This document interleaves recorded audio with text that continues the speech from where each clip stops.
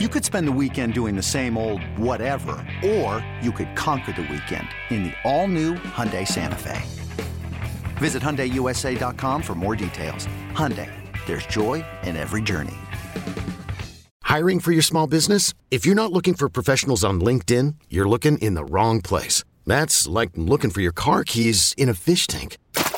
LinkedIn helps you hire professionals you can't find anywhere else, even those who aren't actively searching for a new job but might be open to the perfect role. In a given month, over 70% of LinkedIn users don't even visit other leading job sites. So start looking in the right place. With LinkedIn, you can hire professionals like a professional. Post your free job on linkedin.com/recommend today.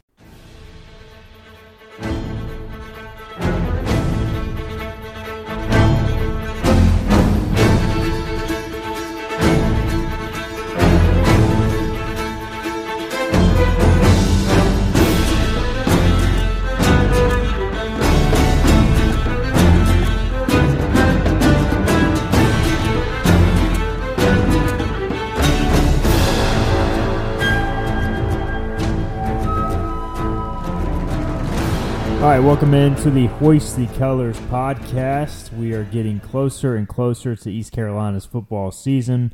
We recently did our offensive preview. Today we are doing our defensive preview. I'm Stephen Igo, the host of Hoist the Colors, the publisher of hoistthecolors.net. Excited to be joined by a familiar guest. If you're familiar with the podcast, he is Brett Hickman, the coach formerly of West Brunswick High School, now off to new ventures. Brett, I don't know what exactly you can divulge at this point, but for people who do follow you, want to keep up with your work, what can you say at this point about your new position? Yeah, so shortly after, I guess it was Memorial Day, I resigned from my position as the head football coach at West Brunswick. Leaving home, I'm actually returning to college football to go help a longtime friend and a longtime mentor start up another program at the Division II level. Can't really get into specifics yet because my first date will not start until the middle of September and be, I guess, official there. So resigned from teaching and coaching at West in May. My family and I will be moving shortly after Labor Day, going through the same thing you just went through, selling the house, and we closed the Tuesday after Labor Day, knock on wood, and then we'll be moving back to an area that's familiar with me. I will say that, not a university that I'm familiar with or that I've worked at in the past, but not far from really where I started my full-time coaching career. So, it'll be a lot of fun, get back into it. And I think one thing, Stephen, is I'm 36 years old. I've been hard at it really since I was 20 years old in coaching. So having some time really to focus the next 2 years on, recruiting, obviously trying to build a roster where we're going because we won't play games until 2024. With two young kids, my wife and I have a 7-year-old little boy and a 3-year-old, one that's going to turn 3 on Sunday, actually. So a chance to kind of decompress and really enjoy watching other people work for the next 2 years, whether or not, I think my goal, in addition to spending some time with my kids, is to really relax, kind of get my life, continue, I guess, to kind of get my life centered on what really matters, which is your faith and your family, and, have the opportunity to probably watch more football than I've ever had in my life, on Saturdays and Sundays. It's been a strange August, to say the least. I mean, outside of the COVID year, which everyone kind of went through a couple of years ago, this is the only training camp of my life where I haven't directly been involved with a team, whether or not it was, as a coach's son, always being at practice, following my dad's teams around, or of course as a player and then as a coach. So, it's allowed me to really get into the nuts and the bolts, watch a lot of film, stay up to date on the Pirates, really probably more prepared for NFL season than I've ever been. So, it's right around the corner, and really looking forward to really studying and getting into, trying to improve myself professionally, but also, the things I like to do, being a fan of both the East Carolina football team and of course my Washington, whatever we are now, Commanders. Well, we always appreciate your work on Hoist the Colors. I know a lot of fans do, and so we'll see as you get more into your role with your new program. How much that changes your time constraints with us. But we're going to take advantage of some free time right now with you and dive into this East Carolina defense, Brett. And I know that you're familiar, obviously, with a lot of the coaches on this defensive staff. It's kind of hard to believe that this is already the third year of Blake Harrell's defense. Of course, he came in during the COVID year in 2020, and how kind of quickly that this defense has really found its rhythm and really found kind of an identity since then, I think speaks volumes to Coach Harrell. But when you kind of look at this thing overall defensively, heading into year 3, just your take on just how far this defense has come in that time. Well, it's almost like year 1 and 2 ran together, like you mentioned it, not having the full gamut the first year, whether or not it was losing spring football and then coming out and whatever that was, the hodgepodge of just kind of, okay, we're going to practice for 3 weeks and then we're going to go out right and play a good UCF offense and all of that. In 2020, you saw them start taking some leaps that year, at least in terms of being a little bit more multiple in scheme. And, in my opinion, you saw Coach Houston's kind of culture start to take root a little bit more during the COVID year. And then, what was a pretty big jump last year as guys got into their 14th, 15th, 16th month into the same schemes and the same situations. But I do think, there's some holes to fill, when you look at the stats from last year, the two most – obviously, Jaquan McMillan, which we'll get into here in a minute, and then Bruce Bivens had a good year, at least statistically. How do you replace that? But then you go down the stat sheet, and there's a lot of familiar names of guys that have produced, and they've produced at East Carolina. So you should feel really good from a player continuity standpoint. Particularly on the defensive front, where there's a lot of guys who have played a lot. I do think there's some questions at some other spots, which I'm sure we'll get into, at safety with a lot of guys who've kind of been depth pieces, but they haven't really been the guy, if you will, certainly at corner. And then, but there is, you've got a lot of guys who've at least played a little bit. And then you've got, you've had staff continuity, whether or not it's with Roy and up front now coaching the D-line for, I guess this is his 3rd year. And then, Tripp and Steve Ellis being together back on the back end. And then Tim Dowse being back for another year. I thought his group took a leap last year, rushing the passer. And then, certainly Blake is the coordinator and coaching the inside linebackers. So there's a lot to be excited about. And, I think it's got a chance to not only go from our standards have not been very high the last 7 or 8 years. It is what it is, and we've talked about that. And when you look at statistically, we still haven't been great the last 2 years. It's just from where we were when Coach Harrell took over to where the expectations are now. I think you're starting to there's enough pieces in place to be a top 25 defense, and get up there with the other people that have been competing in our league for the championship, whether or not that's been Cincinnati or Houston or whatever, and play the level of defense those guys have played the last couple of years. So those are the expectations, and that's kind of it from a 1,000-foot view, I guess. Yeah, it's interesting when you bring up the stats. Like, you look at the stats on paper, the points given up and the total yards, and it doesn't blow you away. I think it may even be in the bottom half of the country, but it just feels like last year they were much better. Maybe it was the start of the year and, the Charleston Southern game, they gave up a lot of yards and a decent amount of points, and App State hit them pretty good with the stretch. I mean, they gashed them, and I feel like the second half of last year was really kind of like peak ECU defense, at least under this regime, and I think that's what people are somewhat expecting. I tell you what, I'm going to throw a little bit of a curveball, Brett. And you mentioned Jaquan McMillan, who, honestly, as I've covered the team this preseason, I've tried to, stay away from the how is ECU going to replace Jaquan McMillan talk. But, as you mentioned it, you remember just how good he was and how consistent he was. So let's start at corner, rather than maybe starting up front on the defensive line, and just talk about, the unknown there, maybe. We do know Malik Fleming's back. He's quietly been a really good player.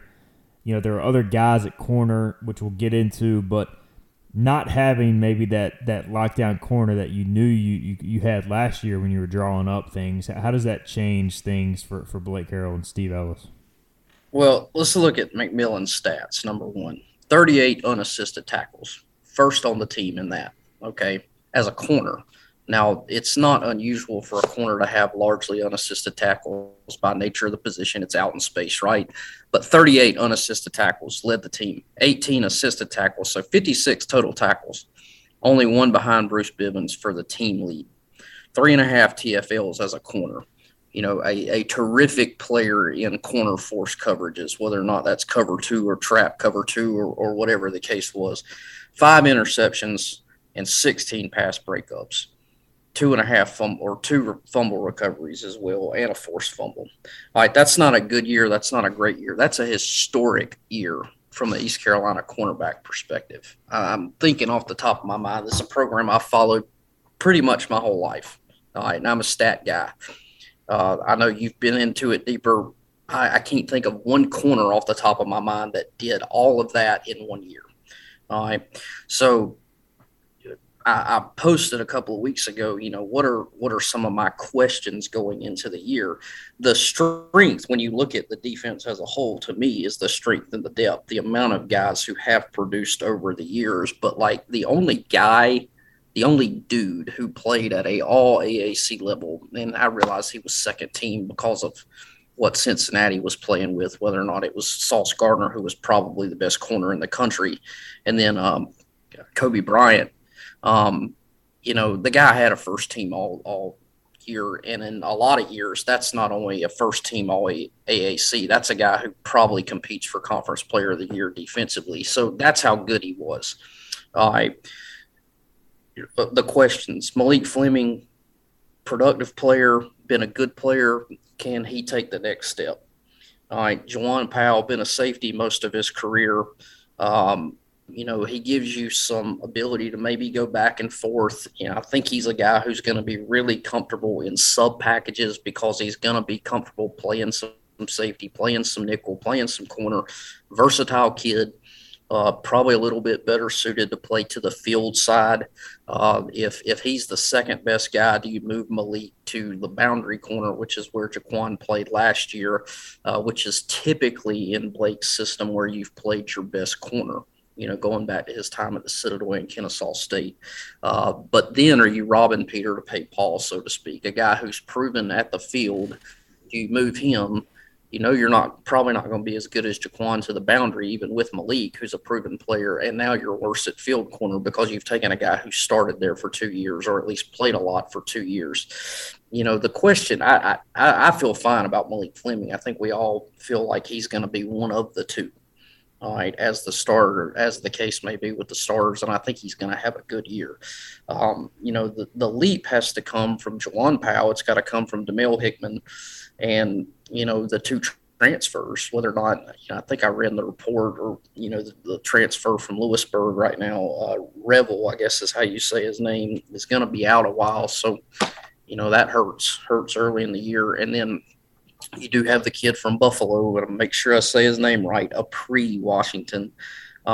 He does have tape. I think this is the one thing that, you know, I've got to get used to going back into college football. I'm sure you've had to get used to over the course of the last couple of years covering it, is usually you had no way of kind of quick fixing or supplementing your roster except through the grad transfer standpoint. Now, instead of worrying about whether or not this kid who redshirted last year can come play, now you can actually go get somewhat of a proven commodity. Now, I realize the AAC is a step up from the MAC, but this is a guy who's played good football. He's played FBS football, and he's been a good player. So, I'd probably give him the leg up right now in being the guy opposite of Malik Fleming. But, again, there's names there. There's two kind of proven commodities, but, you know, I've never gone into a season where I haven't wanted 4. And I think that's the sign of a good defense, is not your top 11, but your top 22. So can Juwan Powell be a productive corner? Can DeMille Hickman What do they get from the kid from Lewisburg? But I think it's going to start with the Buffalo transfer Washington and Malik Fleming. Yeah, I think that's a good synopsis. And, the tough thing about Juwan Powell is, he was originally recruited as a corner, then moved to safety. He just has not been able to practice consistently dating back to the spring. So it's almost like even though he's moved to corner, he's not gotten really the reps he needs. So I'm hopeful he can get back on the field. He's probably missed most of camp at this point. Apri Washington, he's been out there. Jamel Hickman's been the guy that has just quietly been running with the ones all preseason. And, I think he's going to get a shot. I think he's going to go into the opener. Whether he starts, whether he comes off the bench, I think he's going to play. And it's just going to be about how he responds to that. Maybe if he struggles, they put in Apri. Maybe they put in Isaiah Brown-Murray's actually a true freshman who's impressed early in camp as well, and he was in for spring ball. So I just think it's going to be a situation where you have to go to game day to really kind of find out what you have there. But I do think DeMel, Apri, and obviously Juwan Powell, if he can get healthy, are going to be the three guys that really kind of push for that spot opposite Malik Fleming. Let's talk safeties, Brett, unless you got something to add on the corners. The last thing I'll say on those guys is, and this is in no way casting aspersions on the other coaches on the staff, but since he's been here, Steve Ellis has found a way to put a productive unit on the field. They've been consistent. And, I know Malik had a rough night against App last year and, whatever couple plays that the kid from Cincinnati made on Jaquan there in the finale last year. But that's been he has proven that he can get kids ready to play and play at a high level. And, out of those 5 names, I think we're going to find 3 or 4 that can help us. Yeah, I think I agree with you. That is an area where I trust Steve Ellis, and I'm looking forward to talking to him Saturday at Media Day just to kind of gauge. Because he's talked about Jamel Hickman for like 2 years now. We just haven't seen him play because of McMillan, Fleming, Nolan Johnson previously. But I think this is going to be his shot. All right, let's talk safeties, Brett. And this is another position where we kind of touched on earlier. You've got guys who have played a decent amount, and now they're kind of stepping into that full-time role. And you also got guys who have played a lot that are being moved around a little bit. Sean Dorso actually played the 3rd most snaps of any defensive player in 2020. And now he's almost kind of like a backup insurance guy at safety. So you feel pretty good about that. Jaira Wilson's moving around from Sam to safety. But then you got Tegan Wilk and Julius Wood. And I'll tell you what, Brett, Julius Wood, if I go out to practice and I'm just looking for a guy who looks like an NFL DB, Julius Wood is that guy. I'm just, how is it all going to look on game day? That's my question. Yeah, I think, I realized Temple was god-awful offensively, but Wood got probably – he played his most productive game against him. He made 2 fits. He's playing quarters coverage. He's playing about 9 yards, flat foot read, and he's keying that tight end. And when that tight end blocks out, that dude came down 2 or 3 different times and just stopped the back right at the line of scrimmage. And I was thinking to myself, like, when is the last time we've had a dude that looks like that would come down and do that? And I realized there wasn't much of a threat for play action pass and all that. But, like, that guy – showed me in those 5 or 6 clips in that game what his ceiling could be. Now, there's a reason he's not playing. I'm not at practice, or he hadn't been playing, whether or not it's, failure to really learn the whole defense or just being behind, guys who played a lot of football. You mentioned Dorso. It's been Warren Saba. It was DJ Ford a little bit last year, as the case was. So, that dude looks good. He's got great length. Can he become his ceiling, if that makes sense? So, you feel pretty good about Wood. I feel good about Dorso, as a backup, or if he's got to come in and play a little bit. I think he'll be okay. Tegan Wilk and Jaira Wilson, those are 2 guys that have played primarily – I shouldn't say primarily, but they've played a lot of Sam nickel, is what they've played in the past. And they must feel really good about Demetrius Mooney as a guy who can get in the rotation there. And certainly, Stringer going to be the guy, and in my opinion, will be the guy at the Sam. So they must feel really good about Wilk and Wilson to be able to not rep them as much up there and kind of be the guy, that strong safety, boundary safety, kind of the 8th man and the 8-man front fitter, which is the scheme. That's a guy who's got to be able to fit the run on the weak side and be able to cover a number 2 receiver. So Wilk's been a guy who's had a great knack of finding the football, whether or not it's forcing fumbles or I think, was it Marshall last year? He made a play, to get the ball out. And, he's a guy who's been productive whenever he's had a chance to play. So, does he go from being a guy who's been good those 15 or 20 snaps he gets to being a guy who can give you 50 snaps a game and play at a high level? I feel really good about that position. If Tegan Wilk and Jairo Wilson are splitting snaps, that's a good spot. Wood's that's the caveat. If he plays at a high level, that's a really good group. If not, do you have to lean on Sean Dorso a little bit more like you have in the past? So, again, names, not really proven commodities, but proven to not be bad either. So can they all take a next step? I think that's what you want. These guys that have proven they can play a little bit as freshmen and sophomores, now as redshirt sophomores and juniors, can they be dudes? Yeah, I think that's a great way of putting it. And, I asked Coach Houston earlier in camp, what's the biggest difference for a guy like Tegan Wilk or Julius Wood, who maybe last year or in past years they were put in specific situations to maybe best fit their talent. And now as a full-time guy, I don't want to say you get exposed to more, but you do have to cover more responsibilities. NC State, there's always going to be a threat to run and pass every down. So I'm looking forward to seeing how those guys respond to that type of role versus, hey, you're playing Temple, you can cheat the run. You're not too worried about DeJuan Mathis or whoever beating you with the pass. So that's going to be a test right out of the gate. We kind of briefly touched on Sam, so we'll touch on that here. I'm with you in that it feels like Demetrius Mooney has made a leap this offseason. Coach Harrell's talked about it, where maybe in the past they knew he could run and hit. They knew he could help on special teams. It feels like this year he can help defensively. And him and Gerard Stringer, I think, gives you a nice 1-2 punch there and the luxury to move Jairo around. But I do feel like they trust Mooney now that he's gotten comfortable on defense. It's the second year there. And then also Gerard Stringer played at a high level last year, and I think he looks even better this offseason. Yeah, I mean, the question with that position in Blake's system is, can that guy be a 3-down guy? Or on 3rd down, do you have to get him off the field to either get a nickel corner or move a safety down?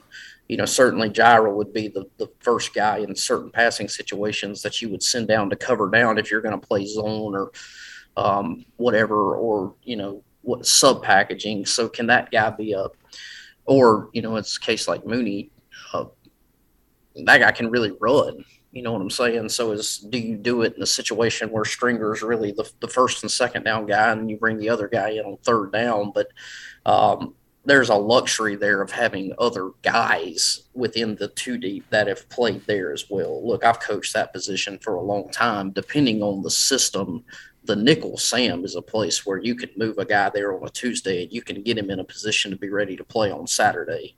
It's just by nature it's not playing free safety. There's not 1,000 checks. You're either going to play the flat force, or you're going to be playing an apex and you're going to carry a vertical. I mean, it is what it is. And then occasionally Blake will blitz you. So, I think those guys can handle it, but you need you need one of your best players there because of the nature of what everybody's doing. The RPO game, the swing screens, the bubbles, all that kind of stuff. Can a guy get out there and physically dominate a number 2 or number 3 receiver in the horizontal screen game or whatever? So, that position is what it is. They must feel really good about Demetrius Mooney, like I said, to be getting Tegan and Jairo most of the reps there at the boundary safety. We continue to work our way from back to front. Let's now talk about the inside linebackers, and you've got 2 traditional inside linebackers in Blake Harrell's scheme, the Mike and the Will. Xavier Smith has played Will in the past, but they transitioned him to Mike more midway through last year, and now it sounds like he's going to start there this year. Miles Berry going to play the Will. You've also got Chance Bates coming over from Kennesaw State. Mike Houston said the other day, Brett, that he really sees it as he's got 3 starting linebackers in those 3 guys. You have a couple other guys, Taylor Jackson, Jacoby Simpson, that have been in the program. They added Michael Edwards, a transfer from Georgia Southern, who played like 500 snaps last year with the Eagles. So, I mean, this position, I said it the other day, I feel almost better about this position than last year, even though you lose Bruce Bivens and Aaron Ramseur. Your thoughts on the linebackers? Yeah, I mean, X has got to feel like a fish back in. He was a saltwater fish trying to swim in fresh water last year on the edge. I mean, it just wasn't him. I don't know if that was a nature of not being able to handle it mentally, or maybe his heart not being all in. I don't mean that in a bad way at all. I think just a guy who's probably more natural as an inside backer. Apparently Miles Berry's had a great offseason. And, we know what kind of kid he is, just a first-class young man by all accounts of anyone who's been involved in the program in any capacity. So I feel good about those guys. I think the transition from Will to Mike for X is a little bit different in a sense, because the Mike, while the free safety is kind of the catalyst for the back five or the back six or whatever the case is, the Mike's the guy who's a lot of times got to make the checks on, they give us this formation, we've got to get in this front. They give us this formation, we've got to get in that front, or this stunt's got to be called off if they give us unbalanced or whatever. So there is more mentally on the Mike linebacker in most schemes. So, but that's a guy who's played a lot of football. I mean, and he's played a lot of football at inside linebacker as well. So the Bates kid from Kennesaw, again, you're not counting on a high school kid or a redshirt who hasn't played college football. Now, I realize he's played at the FCS level, but Kennesaw's been a really good defense at the FCS level. And, he's got the luxury really of being in his fourth or fifth year in the system, because that system was kept in place by Brian. Brian Newberry started it at Kennesaw. Then he went to Navy. Then Blake came in for 1 year. And then I think they've ran the same stuff since Blake's been at East Carolina. So that's a guy who's been in the system longer than any East Carolina player.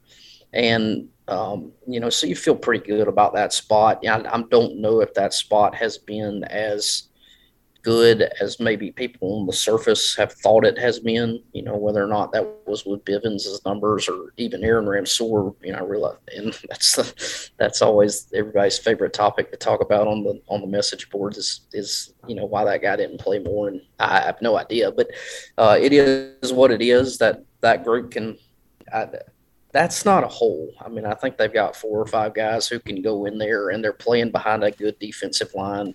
I don't think they're going to get swallowed. They'll have a chance to be productive and make a lot of plays in the system.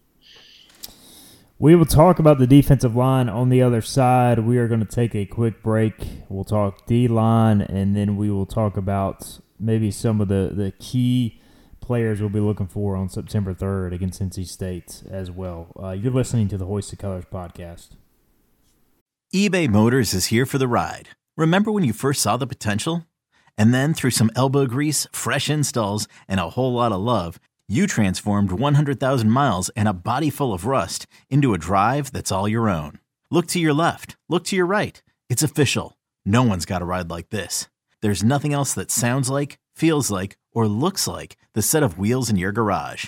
With over 122 million parts, you can make sure your number one ride or die stays running smoothly, so there's no limit to how far you can take it. Brake kits, turbochargers, engines, exhaust kits, roof racks, LED headlights, bumpers, whatever your baby needs, eBay Motors has it. And with eBay Guaranteed Fit, it's guaranteed to fit your ride the first time, every time, or your money back. Plus, at these prices, well, you're burning rubber, not cash. Keep your ride or die alive at ebaymotors.com. Eligible items only. Exclusions apply. Introducing the Two-Way V4, where groundbreaking fuel cell technology meets fresh foam cushioning for the ultimate performance. With Fuel Cell, each step feels explosive, delivering unparalleled energy return. Paired with fresh foam, experience maximum comfort throughout the game. Its lightweight textile upper offers support and breathability without sacrificing agility. Whether you're hitting the clutch shot or locking down the opposition, the Two-Way V4 gives you the tools to play at a high level. Learn more and purchase the Two-Way for yourself at newbalance.com. All right, welcome back into the Hoist the Colors podcast. Brett Hickman is alongside. We're talking East Carolina's defense. A lot to look forward to this season, Brett. And I think I'm most excited about the defensive line. I mean, this group, there's still not many upperclassmen, at least in terms of eligibility, but in terms of experience, you've got guys who have been in the program now for multiple years. You've got strength in numbers. You're pretty much 3 deep at every spot. I guess we can break it up and kind of talk interior defensive line and the edges, which is kind of like the new fancy way of saying defensive ends, outside linebackers. We'll start on the edge, where maybe they're not quite as deep as true defensive line, but you bring back Jeremy Lewis at the rush position. They brought in Jack Powers, a Nevada transfer, who looks like he will back him up. You got a couple guys, Eric Doctor, who have been in the program behind them. At defensive end, you got some experience with Emmanuel Hickman, Chad Stevens, and a guy that has had a really solid camp, Josiah Robinson, transfer from Michigan State. So, I don't think it's quite as deep as D-tackle. I do think they need some more pass rush consistently off the edge, Brett. But, considering Jeremy has only played 1 year of defense previously, this will be his second year. I think last year was a step up, and I'm expecting another increase this year. What about you?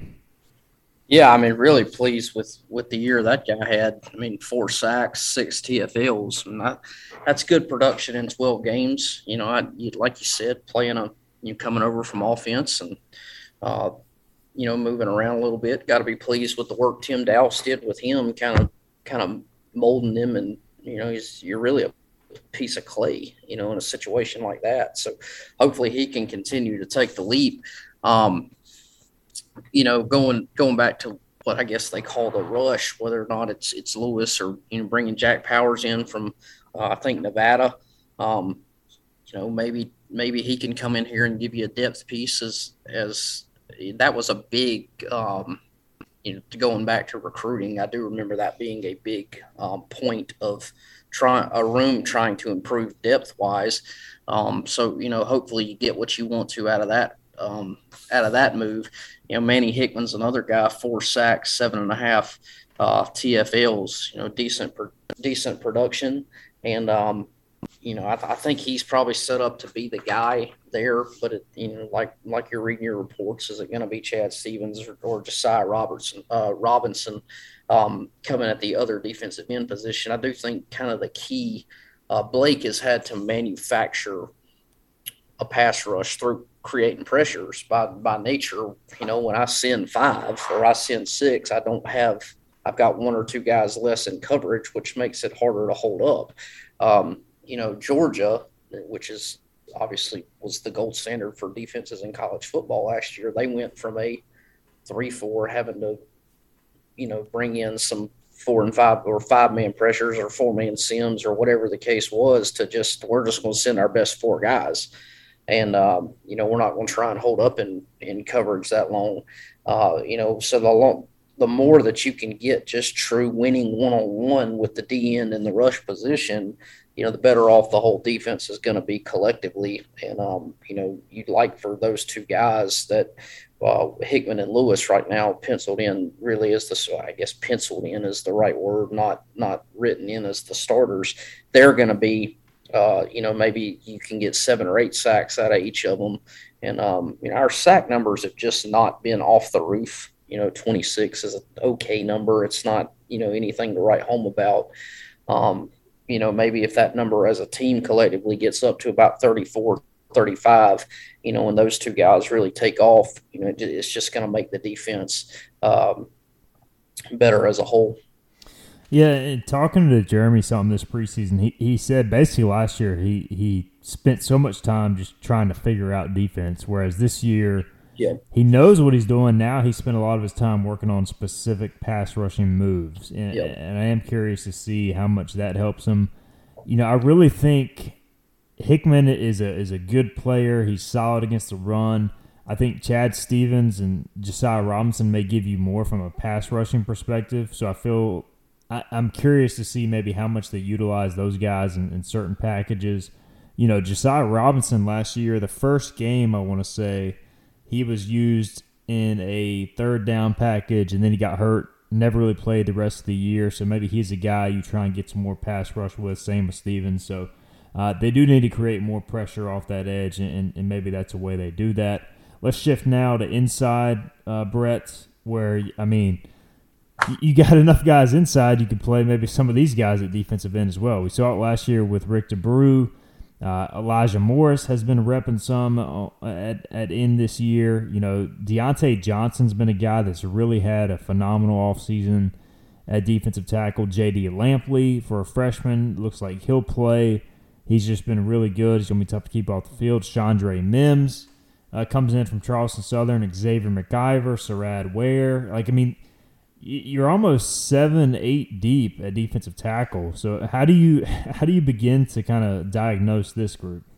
Well, I think the one thing is like the strength of this group is clearly in the numbers and in the depth. I mean, you don't have a spot where the guy's going to have to play more than 30 snaps a game, and a guy who's, you know, if I've only got to play 22 snaps, why can't I just play as hard as I possibly can for 2 or 3 reps at a time, which I think is the goal of what any D-line coach, any defensive coordinator wants. He wants a constant rotation of guys in and out throughout the football game, and then being able to get creative against, you know, we want these guys to play against 12 personnel because they might be a little bit more zone stretch.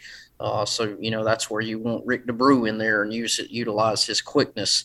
But, you know, if they're going to be more gap-oriented in this particular formation, okay, now I'm going to throw in Surratt Ware and Elijah Morris in there so that I can just get more beef in there. But it's a talented group, man. I mean, Elijah Morris he's been a stalwart, I guess, since he showed up on campus as a walk-on. He's a guy who gets in there, he eats up double teams. He's not going to put up great numbers, but he doesn't have to. You know, that's not what he has to do. You know, from a talent standpoint, Rick DeBrew had a better year in 2020 than he had last year. He didn't have a great year. And I think it was a little bit of the X Smith symptom is a lot of the year he was playing D end instead of D tackle, which is where, not to get too technical, he's better playing the B gaps. He's better starting on top of a tackle and slanting inside than starting on top of the tackle and slanting outside. He's just he can utilize his quickness going inside and being able to isolate on tackles and guards than he can just truly being able to flip his hips and rush the C gap. So, you know, he's back to more his natural spot. I've heard great things about J.D. Lampley. I mean, since he showed up, you know, nobody, and I'm not talking about just what they're telling you guys in the media. I'm talking about guys that I know on that staff. They say this guy is going to be elite, you know, so that's a good thing. Know his high school coach really well, speaks wonders of his toughness. He's Surratt Ware, man. That dude, he's got 4 or 5, similar to what Julius Wood popped off in the Temple game. Surratt Ware made 2 plays in the Memphis game. Like, we had nobody that could make a play like that. Now, why has he not become what Elijah Morris has been, or you know, why has he not been as productive as some other guys? That dude's talented. Like, he's got some skill. Chandre Mims, I recruited him out of high school. You know, my last year at Gardner-Webb, we recruited him a little bit, and then he ends up going to Charleston Southern and has a great career. And you know, he's flashed, and he's just going to add another depth piece to where they go. You know, I think the question is like, can MacGyver take a step as a nose? You know, Johnson, he's another one. But the strength there, man, is the numbers and the fact that nobody's really going to have to play so much. So, you know, is there going to be an all-AAC interior defensive lineman? No, because none of them are going to play enough to where, you know, you're just going to have – and the scheme, you know, by nature, that scheme is there for you guys to eat up blocks and let the linebackers and the outside guys run free.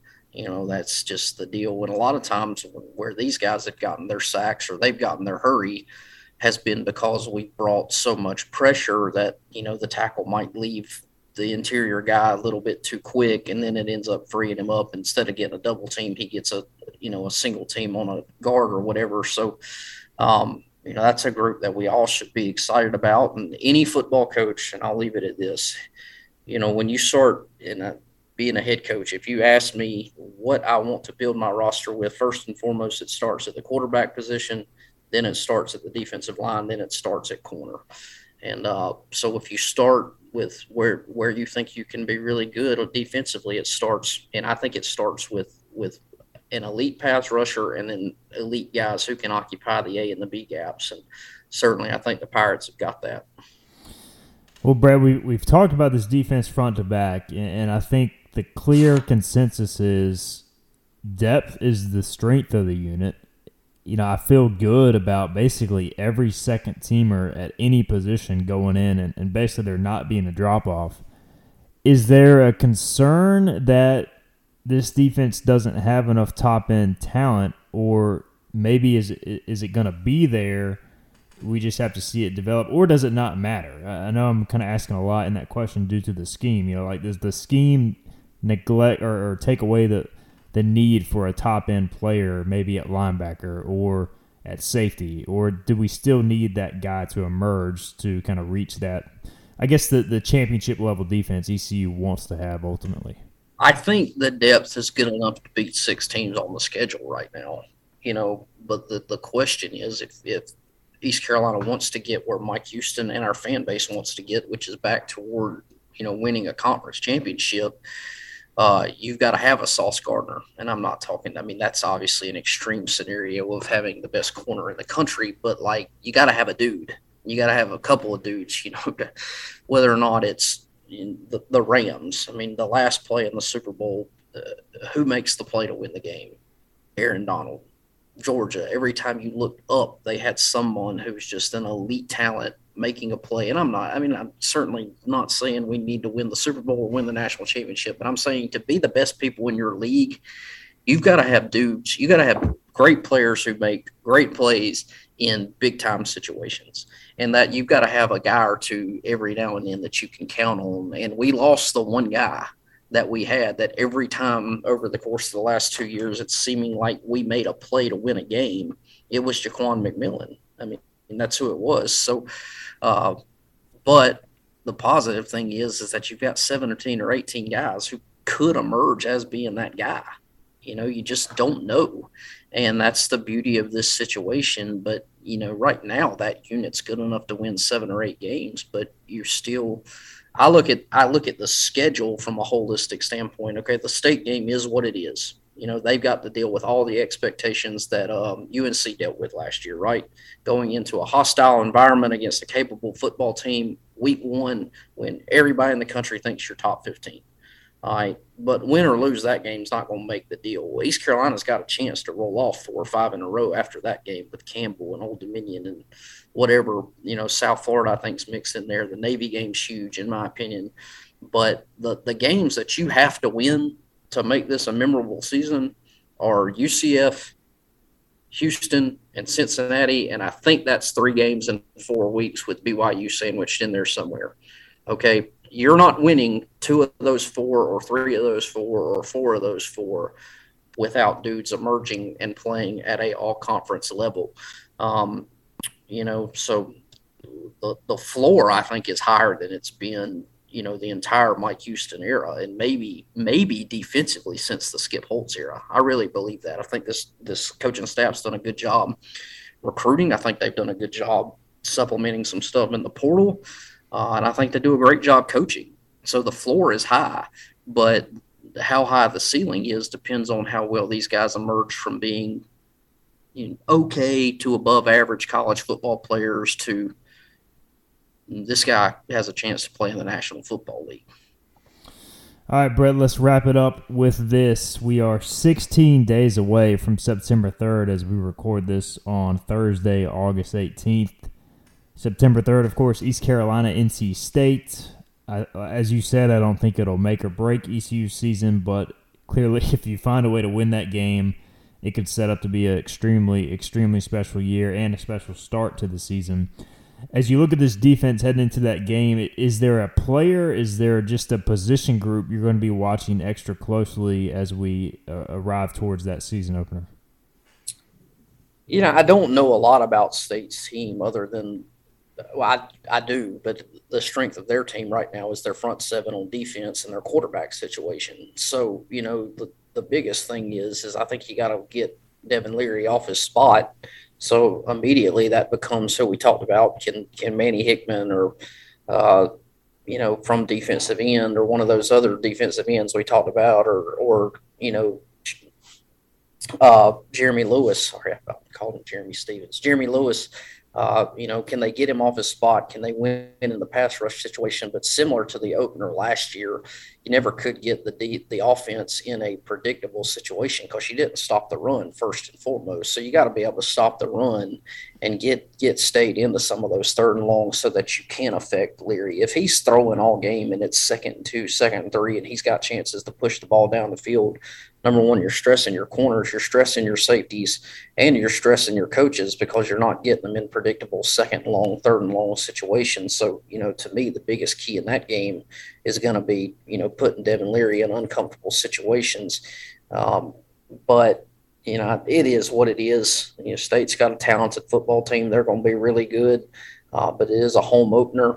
And, I think when you get a 12 o'clock noon kickoff, having 20, 25 guys who can play, I think that's a good thing, because cramps are going to be an issue and depth's going to be an issue.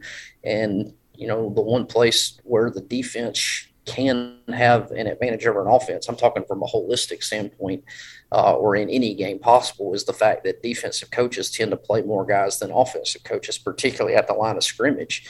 So, maybe use the heat to your advantage and rotate in fresh bodies while State's trying to play 5 or 6 offensive linemen. That's got to be the deal. But you got to be able to hold up one-on-one on the edges, as is the case in football at all levels now.